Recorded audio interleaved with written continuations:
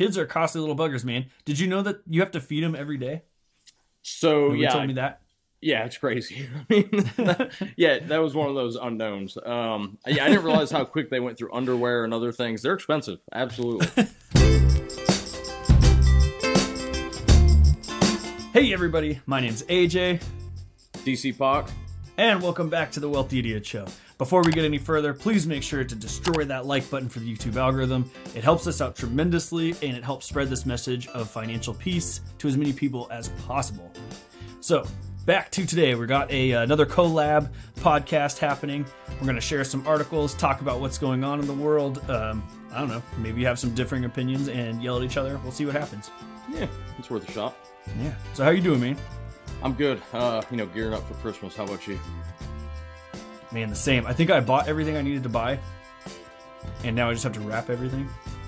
Yep. So I'm looking forward to the point where I get to see my kids open presents because I have no idea what they are. My wife did all the shopping, so it's a really good surprise for me. Now, see, I did all that this year, so there I you know go. what the haps is. So I'm pretty. So your pumped. wife will be surprised. Yeah. You know, there's a few things in there I wouldn't mind getting myself, so we'll see what happens. It's good Christmas though. Yeah, you know, that's the thing about being like a grown boy is like you buy stuff for the kids and you're like, oh, shoot, I'd play with that. I gotta save up my money. Yeah, I mean, two birds with one stone. Yeah, for sure. All right, so what do we got first? So I think we're gonna talk about cash first, and probably not in the sense most people think. So you want me to intro this? Wait.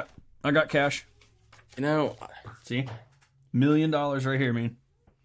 So I've got like, I don't know, 20, 30 bucks. Yeah, I mean, we'll talk about that. So cash. Everyone loves cash, right? Amen. So I love that we have cash, but I hate the concept of holding a lot of cash. Does that make sense? Yes, sir. I'm on board. So, I talk a lot about cash to people, and when I'm talking to friends of mine, one of the common things we talk about is how much money do you just keep available? And when I say cash, I'm talking about, a accessible savings account under your pillow in a safe, safety deposit box, like means you can get at it really quickly. So that's kind of what I'm talking about. And I always respond with, I don't know, like $100. And then they give me a look like, why would you only keep $100? And I mean, now that you're saying that, like the actual cash I have on hand is probably like, I got $30. Yeah, exactly. So, yeah. And I think people are probably wondering now, are you serious? You only have $100 in your bank account? Well, if I didn't have rental properties, the answer to that question would be yes. In this case, I have a little bit more because, as you and I both know, things come up with rentals and I don't want to be caught off guard. I need some cash to cover random expenses. But at the end of the day, I'm pretty against holding a bunch of cash, and I'm going to explain why, and then I'll let you counter it or, put your 2 cents in. But, okay. Let's say I'm car shopping passively. I don't really need a car, but let's just say I've been looking on Auto Trader and CarMax, and I'm just wondering what's out there. Maybe I got a little bit of the itch for a new car. And I decide that I want to pay cash because I don't really want to take out a loan. Interest rates are high right now, so I want to pay cash. So for me to do that, I would have to go to my brokerage and sell stocks to get $20,000 to buy a car. So in order to do that, I would have to sell the stocks at either a gain or a loss. So if it's a loss, I could apply it to my taxes and offset gains. Or if it's a gain, I'm going to have to pay more taxes. So buying a car for 20 grand cash could actually make me pay more taxes. And I know that sounds crazy to people, but it's a reality. So once I decide I'm going to sell stocks, I go ahead and put in that sell order. I mean, how many days do you think it takes to settle? 1 to 2 maybe?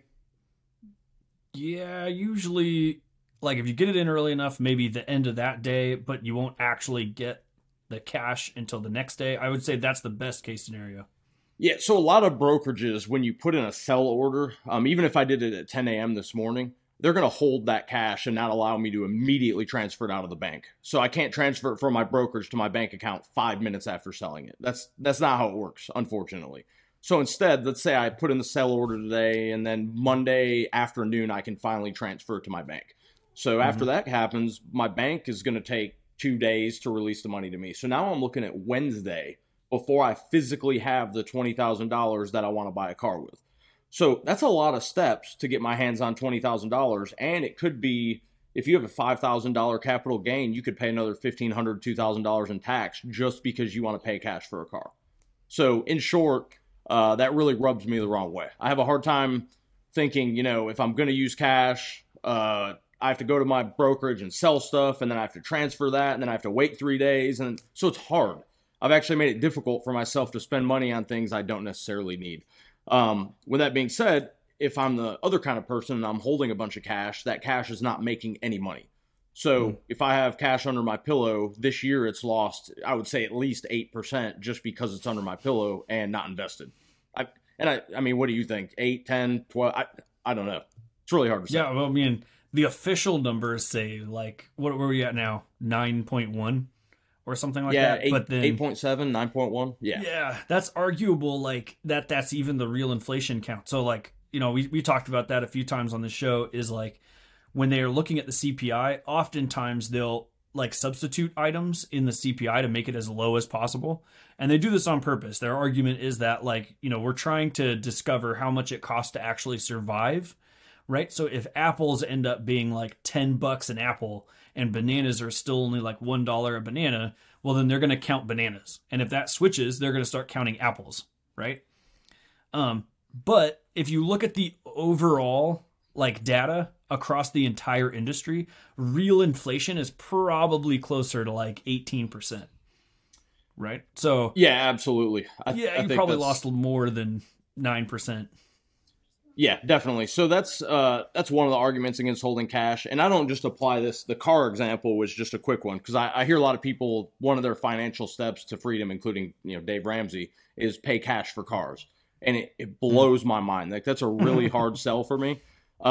So in the last case, I ended up trading some vehicles. My wife got a new SUV. I ended up owing about $6,000 out of the deal in cash, air quotes. So in this case, I still didn't use cash for $6,000. I actually tapped into my HELOC, which I had a requirement to use in the first 12 months of opening anyways. So I ended up putting $6,000 on my HELOC, which I'm just going to pay off by, first part of next year. But you could do the same thing with rental properties. I mean, if I buy a rental property right now, I have the money to front 25% down, but I'm not going to sell investments to go get that 25% down, even to buy another asset. I want to keep that money in the market and not mess with it. So I would take 25% down from a HELOC and then use that to get the primary mortgage on the investment property. Yeah, 100%. So like, before the show, we were talking, and I was saying, like, I'm not a big fan of cash because I noticed when I have cash, I spend it, right? I look for things to spend it on because it's sitting there. So my brain, I'm like, oh, look, $5,000. Like, what can I spend $5,000 on? You can find something. Yeah. Dave Ramsey's method is like, if you're using a credit card, it's just too easy. And then they've done studies to determine, like, the pain receptors for when you actually spend cash. Like, when you go to the store and hand cash over, your pain receptors in your brain get activated, right? So his argument is, like, do the cash envelope method. Get the cash in the envelopes, put it together, so when you go to the store, you actually feel bad about spending it. It does reduce your ability to spend it online. Like, how would you respond to that with this method that you're referring to here? I mean, again, I think so. I don't want people to mistake my theory on this. So I'm mostly talking about bigger amounts of money. So I think the envelopes, if you're trying to plan a vacation and you think your family vacation is going to be $2,500, at the end of the day, $2,500 of lost interest because it's in an envelope is really trivial on the scale we're talking about. Yeah. So I'm not going to beat someone up over saving $2,500 in an envelope for a vacation or $1,000 for Christmas shopping, which is actually one of my recommendations I made in an article I wrote a couple weeks ago. I think the things are really the big purchases. When you start talking about taking $10,000 plus out of a stock market account and deploying it as cash, that's when I have a harder time. I also have a harder time if you're storing $100,000 in a safe deposit box. I mean, that's brutal. If you've done that for the last 3 years, you've lost 20+%. So I have a hard time with it. Gotcha. So you're referring to like big stuff. So like recently, like I think the last episode I released was an episode about how I bought a car for free. And I'm noticing that like I'm getting a lot of comments on the video and it didn't do as well as I thought it would. First of all, I thought that was really weird. So like I put a video out like how I got a car for free, and like nobody cared to click on it. Yeah, it probably sounded scammy. Yeah, it's probably just, I'm wondering if that's the case. A Nigerian prince thing. So then everybody's like on, people who haven't watched the video, they're calling me out like, this is a bunch of bull stuff, like, and they didn't watch the video. I'm like, go ahead and watch it. And then one guy even responded, he's like, I don't really need to. I'm like, oh, okay, fine. Like, but the argument that I was making was that like, look, I had $72,000 in an investment account. If I was to get a car loan that had a really low interest rate, I know that my paycheck could actually pay the car loan, right? As opposed to trying to pay the car loan out of my investments. So I'm going to cover the car loan through my paycheck. I'm going to leave that $72K alone. So I'm not going to take any capital gains taxes, no hits on that. And that's going to continue to appreciate over time. And then in the meantime, I'm paying down this loan on this car. And really, the difference was like $14,000. So I'm going to end up spending $14,000 in interest, right? That was the difference. And that's a bummer, $14,000 extra dollars. But could my investments produce $14,000 over the course of that 6-year loan? Like, it's almost hard guaranteed. set to say that it can't. Yeah. Like, all I need is the economy to bounce back. Experts are now saying they expect at least a 20% bounce back coming up at the end of 2023. I just need that. And I've covered this entire car. Like, so that would cover the cost of my loan, meaning that I would at least break even if I was to, have paid cash. It would have been the same. But then any amount of money I make over that is now a benefit as opposing to not paying cash. Absolutely. And that's what it sounds like. What you're arguing for is something similar to that. Yeah, definitely. I think your math is sound on that. Now, I'll throw a disclaimer out there, and I even hit this with my HELOC. I only used my HELOC for $6,000, like I just spoke about. My HELOC currently has a rate of, it's like prime plus 0.5. I think it's at 7.5% today. So on $6,000, 7.5% doesn't really do anything to me emotionally.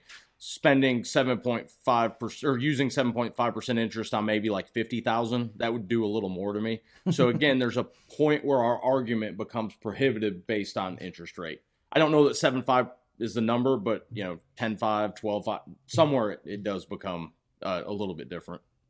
Yeah, absolutely. And then we talked about this too, which was the part I was describing where I had to pay the loan out of something other than my assets, right?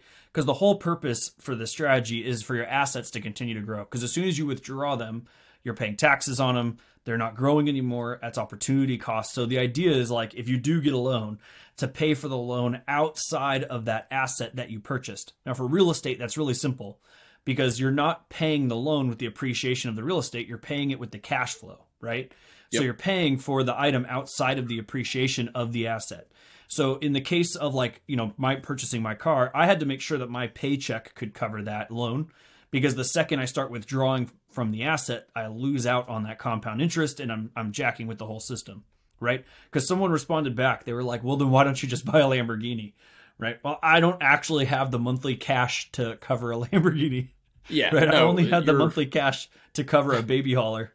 Yeah, your thinking is spot on in that. Yeah, this doesn't work with all types of. So again, I wouldn't call a car an asset, which is exactly your point. I think it works with assets, specifically those that cash flow. But with cars, it's a balance of how you want to do this. And I think the main point we're both getting at is if you have 50 grand sitting in front of you, there's a better purpose to that than throwing it on a car. I think we could agree on that. Oh, for sure. And then to go back to the beginning, like one of the things that I learned how to do pretty early on was get rid of cash, right? Like if I had cash sitting there, I wanted to spend it. So like you described, if you put it into an asset, you have to sell that asset. Then you have to transfer the funds, right? That all those steps make it really hard to just spend that cash without like planning it out first, right? So you show up to a car dealership and you're like, look, I'm interested in this car. Like you won't walk away with the car that day. But that's a good thing. It gives you time to adjust, think about it. Is this a decision you want to make? And if it is, now you have a lot of steps that you have to take to get there if you were actually going to withdraw this cash. So one of the tricks I figured out early on in this whole investment strategy was get rid of money as fast as I possibly could. Right? Get it out of my main checking account, get it into brokerage firms, and invest it as fast as I possibly could. Yeah, right? I do the same. And I think that's what thing. you're saying a little bit here too, right? Yeah, I'm not joking. If I pulled up my my main checking account right now, there's maybe $60 in it. I'm not kidding. Like, that's a true statement. When I have excess funds at the end of each pay period, so every 2 weeks, that money goes to the brokerage account. There's not a debate. That's where it goes, and it's gone. And the second it goes there, I never intend on it coming back out until I hit the retirement goals I want, or what have you. But so far, I've been sticking to that, and it makes a huge difference. So. And I do want to disclaim a smidgen here too. Like, if you're like an early Dave Ramsey watching fan and you're having a hard time budgeting, your first strategy, like the first thing you got to do is figure out a strategy that works for your budgeting, right? Because if you get into a situation where you're like, you're having to use credit cards, because we're in a place where you and I both use credit cards, Yep. but we're not overspending on credit cards. We know, like, we've already planned out where all the money's going, and we're spending money on credit cards that we're paying back with cash that same month. And we do that, very much purposefully. I think the only time I paid interest in the last 7-8 years was on accident. Like, I just got my payment in a smidgen late. I paid like $50. And I'm like, Yeah, mine's been on accident too. Absolutely. Yep, same thing. But I get like cash back way above that $50. So I've made way more money off of this than I've lost. Yep. Right. But if you're in that stage in your life, the whole point is to the whole idea of using cash envelopes is to prevent yourself from spending money. If that's where you're at, the idea is to find a way to not spend money. You can use a hybrid of like this method of getting rid of cash as fast as you can, while also using the envelope method. Like you said, you don't have to use the credit card strategies for this stuff.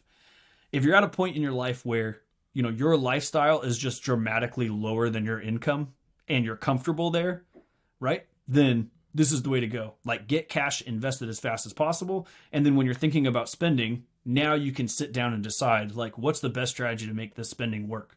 What's the best strategy to buy this car where I'm coming out on the other end the best I possibly can, right? Because it's not always buying stuff with cash. Yep, absolutely. And I think we can wrap that up. Moral of the story, correct me if I'm wrong, but moral of the story is to plan your purchases and make deliberate choices on how you do things. Exactly. We'll move on. We look forward to seeing some comments on cash in the comment section. So it'll be interesting. Yeah. Tell us how much cash you have in your pocket. Yeah, throw it down in there. Great. That's I'll great. be the first one. Like, as soon as this releases, I'll put someone $30. will have $75,000. So yeah, and then I'll put a picture of me with this guy. That's a good one. Yeah. So we're gonna get into some news. I'll go ahead and let you start. I think you wanted to revisit the whole free FTX thing. Oh yeah. So just a couple of quick hitters. I have two things. I don't have articles for either one of these things, but they're pretty wide out there. One is our buddy over at FTX, Sam Bankman-Fried, actually got arrested. So we were all, we're reviewing all this stuff. We're like, pretty sure that he broke the law. Like, he said in his own terms and conditions that he wouldn't do the thing that he literally did, right? And then I saw this video of the Wolf of Wall Street guy. What's his name? You would ask me that right now. Yeah, like, you should know. You're the one who should know this. I know. You caught me. All right, hold on. Wolf of Wall Street. We're gonna just look this up. We'll figure it out. Jordan Belfort. Yeah, there we go.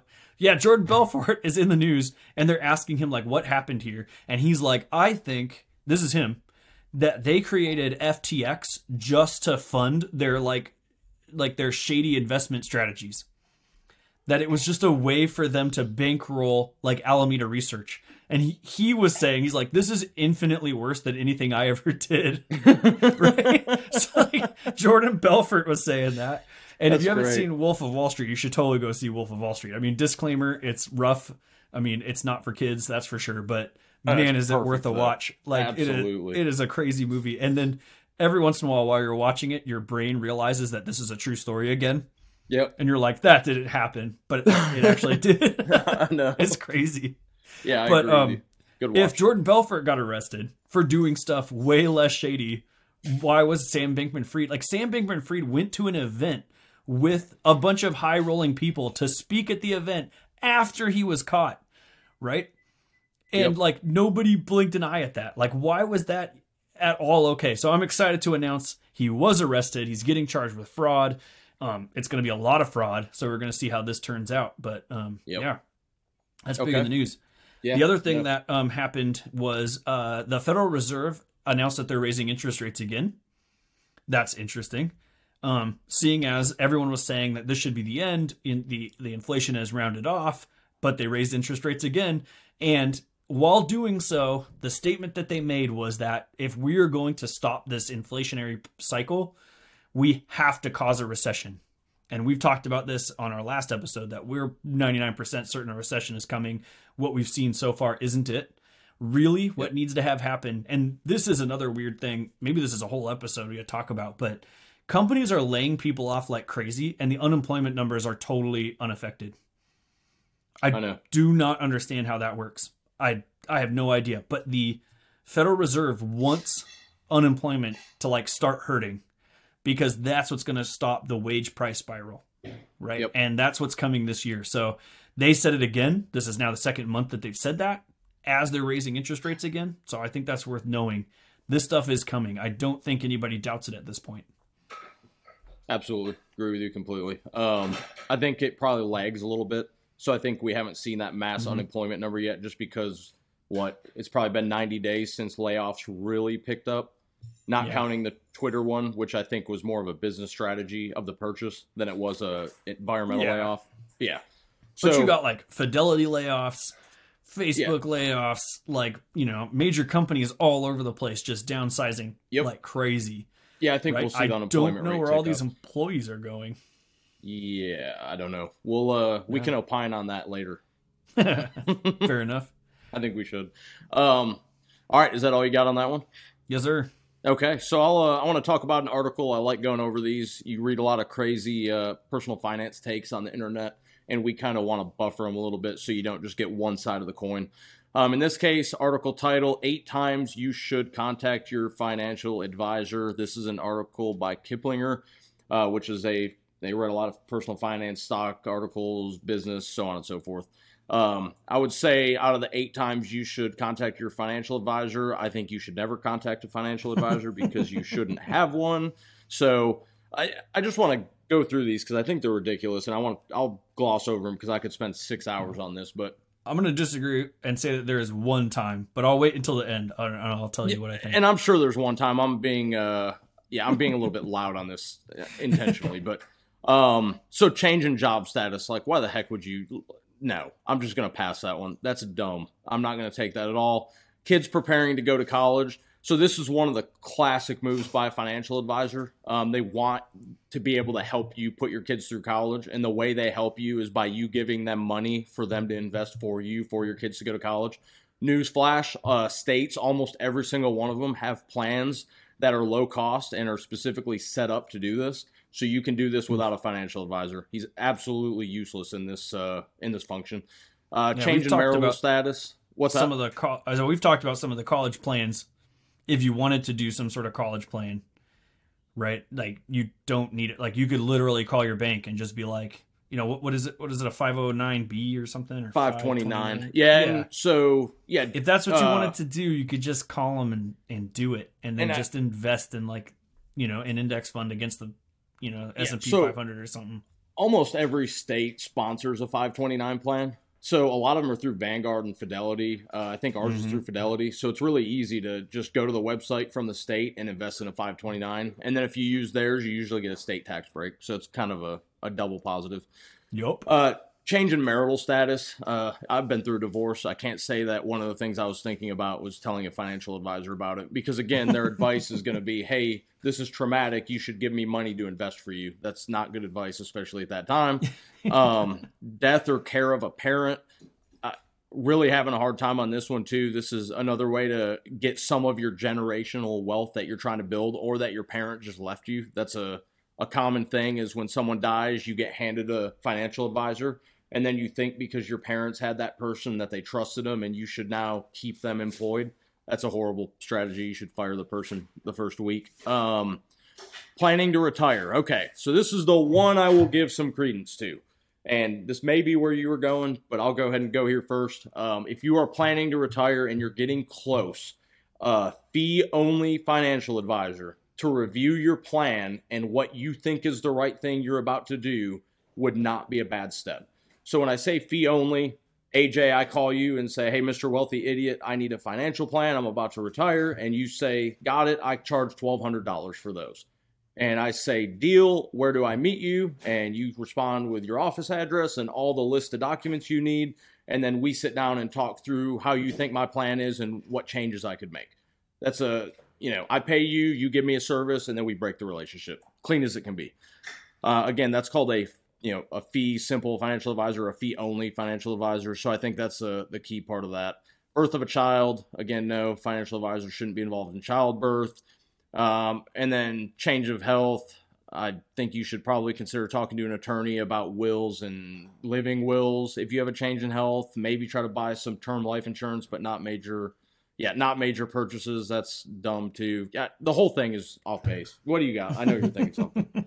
It's horrible. Well, I think that my idea overlapped with your retirement plan just a smidge.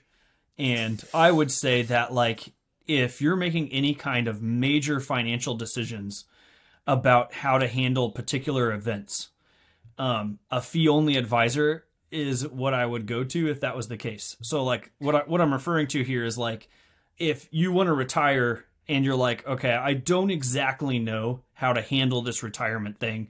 I'm watching a lot of the YouTube videos and I'm nervous about it. I want to go talk to an expert, right? A fee-only advisor. If you're like, look, I have a pretty good estate and I don't know what to do when it comes to my kids. I know for sure I don't want to just hand them all this cash. So I want to set up some sort of trust, right? A fee-only advisor would be a good idea, right? So, like, anything where you're just unsure about how the thing works and you're unsure about how to do it yourself. And I would say give yourself a little bit of time, right? So, like, in the case of like they even listed in here a 529, like on the birth of a child. Go to YouTube and watch some videos about a 529 plan. Go to Google and look up some 529 stuff.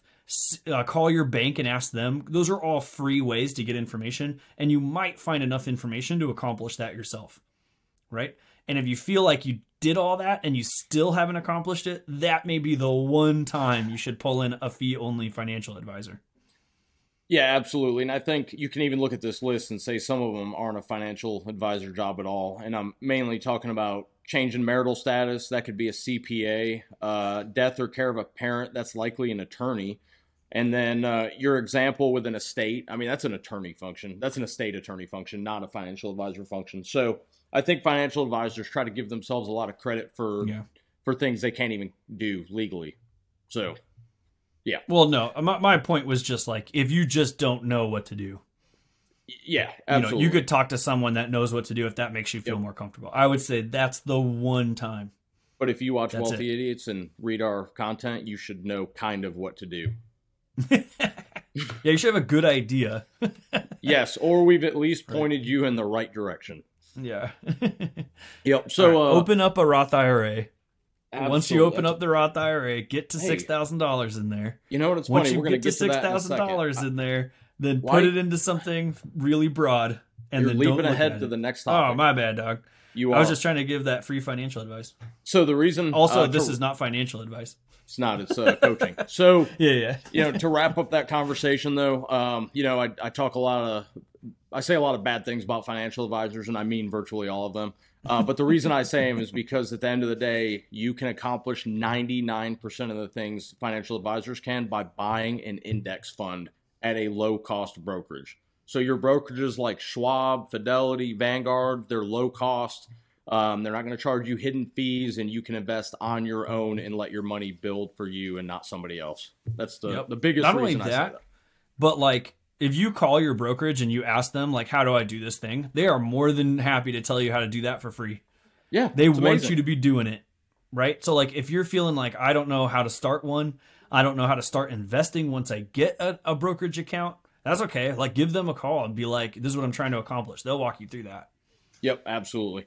So we'll close out on that one. We got a third topic, and I want to break real quick. I need to tell you I've only got 10 minutes left. So okay, we can knock it out in 10. Let's do it. Yep. All right. So the next thing we want to talk about is 2023. So you brought up an interesting thing a minute ago. I don't think you meant to do it, but you talked about the Roth IRA.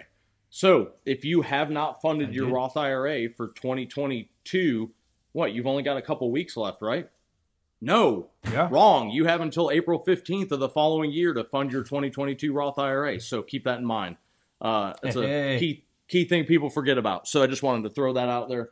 But additionally, this is really the time to think about things like 401k. The IRS limit increased from $20,500 a year to $22,500.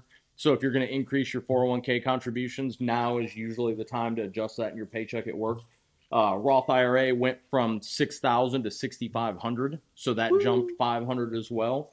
HSA limit increased. All those things went up across the board due to inflation, like we talked about. Yep. So due to inflation, not good, but good for you because you can at least save more money in tax deferred and tax advantaged accounts. So that's kind of a positive. But what are your things you're thinking about for 23? Like what's we're 14 days from the end of the year? I mean, what's on your mind? Yeah. So, like I said earlier, at this point, I don't think there's a whole lot of experts arguing that this recession isn't coming anymore, right? Like for a while there, everyone was saying there is no recession, there will be no recession. And then now they're saying it's coming, but it's the Federal Reserve's fault. So at least they're like saying, like, okay, look, this is happening, but it shouldn't have happened. It's, it's man-made, whatever the cause is, it doesn't really matter. At the end of the day, once we hit a recession, we're in a recession. And some of the stuff I want people to keep in mind about was that we broke down the dollar cost averaging in an episode a while back. I'll link to it somewhere, one of these two sides. And it showed that in 2008, if you were to continue buying through 2008, you would have bounced back in about half a year. If you waited until the recession was over to start buying again and investing again, it took 3 to 4 years to bounce back, right? That's such a tremendous difference in time because what you're doing is buying when everything is at the bottom. So I want to encourage everyone, first of all, to keep investing. Find a way to keep investing through 2023 because your ability to bounce back when the recession is over is going to be so much better if you do so. The next thing is layoffs are coming like crazy. And companies are laying people off expecting a recession, which means layoffs are going to be worse when a recession actually comes, right? So and the first people to go are the people who are the newest at the job, the people who have the lowest review scores are the first people to leave. So we saw this whole quiet quitting trend, like just don't work so hard. Or just go find a job where you can like sit at home and do nothing all day except for like fiddle around on your phone. Those are going to be the first people to go. Though that's advice for like a great economy. It's not advice for like a coming recession. So if you have a job, now's the time to make sure you keep it. Work harder, put your head down, don't switch jobs. All that stuff can happen at the end of this recession. But you want to be able to have good income to be able to continue to invest through this recession. And the way to do that is to not make waves right now. Like, I'm not saying that's always the case. I'm just saying right now is the time to not make waves. The next thing is increase that emergency fund if you're feeling nervous, right? It's okay to have an emergency fund that's a little too big right now. I would advise against don't stop investing to put stuff into your emergency fund. Find some other location to get that cash from, like whether it's a side hustle or cutting expenses, right? Don't stop investing to boost it. But if you feel more comfortable with something bigger than 6 months, I would, do something like that to make sure you're okay. I had one more thing and I can't think of what it was now. So you think Lamborghini January, that's your 2023? No, yes. I know. My 2023 plan is to buy a Lambo in January. No, definitely not doing that. Yeah, avoid big purchases. I think that was the last one. So you helped me even without knowing about it. But avoid big purchases at all costs right now. Don't do it, right? It's not worth it. Like real estate, everyone says it's going to drop. Even the Federal Reserve says it's going to drop, right? It's okay to hold out for a little bit on real estate. New cars, just skip it. Like if your car's okay, ride it through this recession. Get one at the end. I don't know what other big purchases people are trying to do, but right now is not the time. And we also know when it rains, it pours. So if you get laid off, inevitably your air conditioner will stop working. I mean, that's how it goes. So just plan ahead.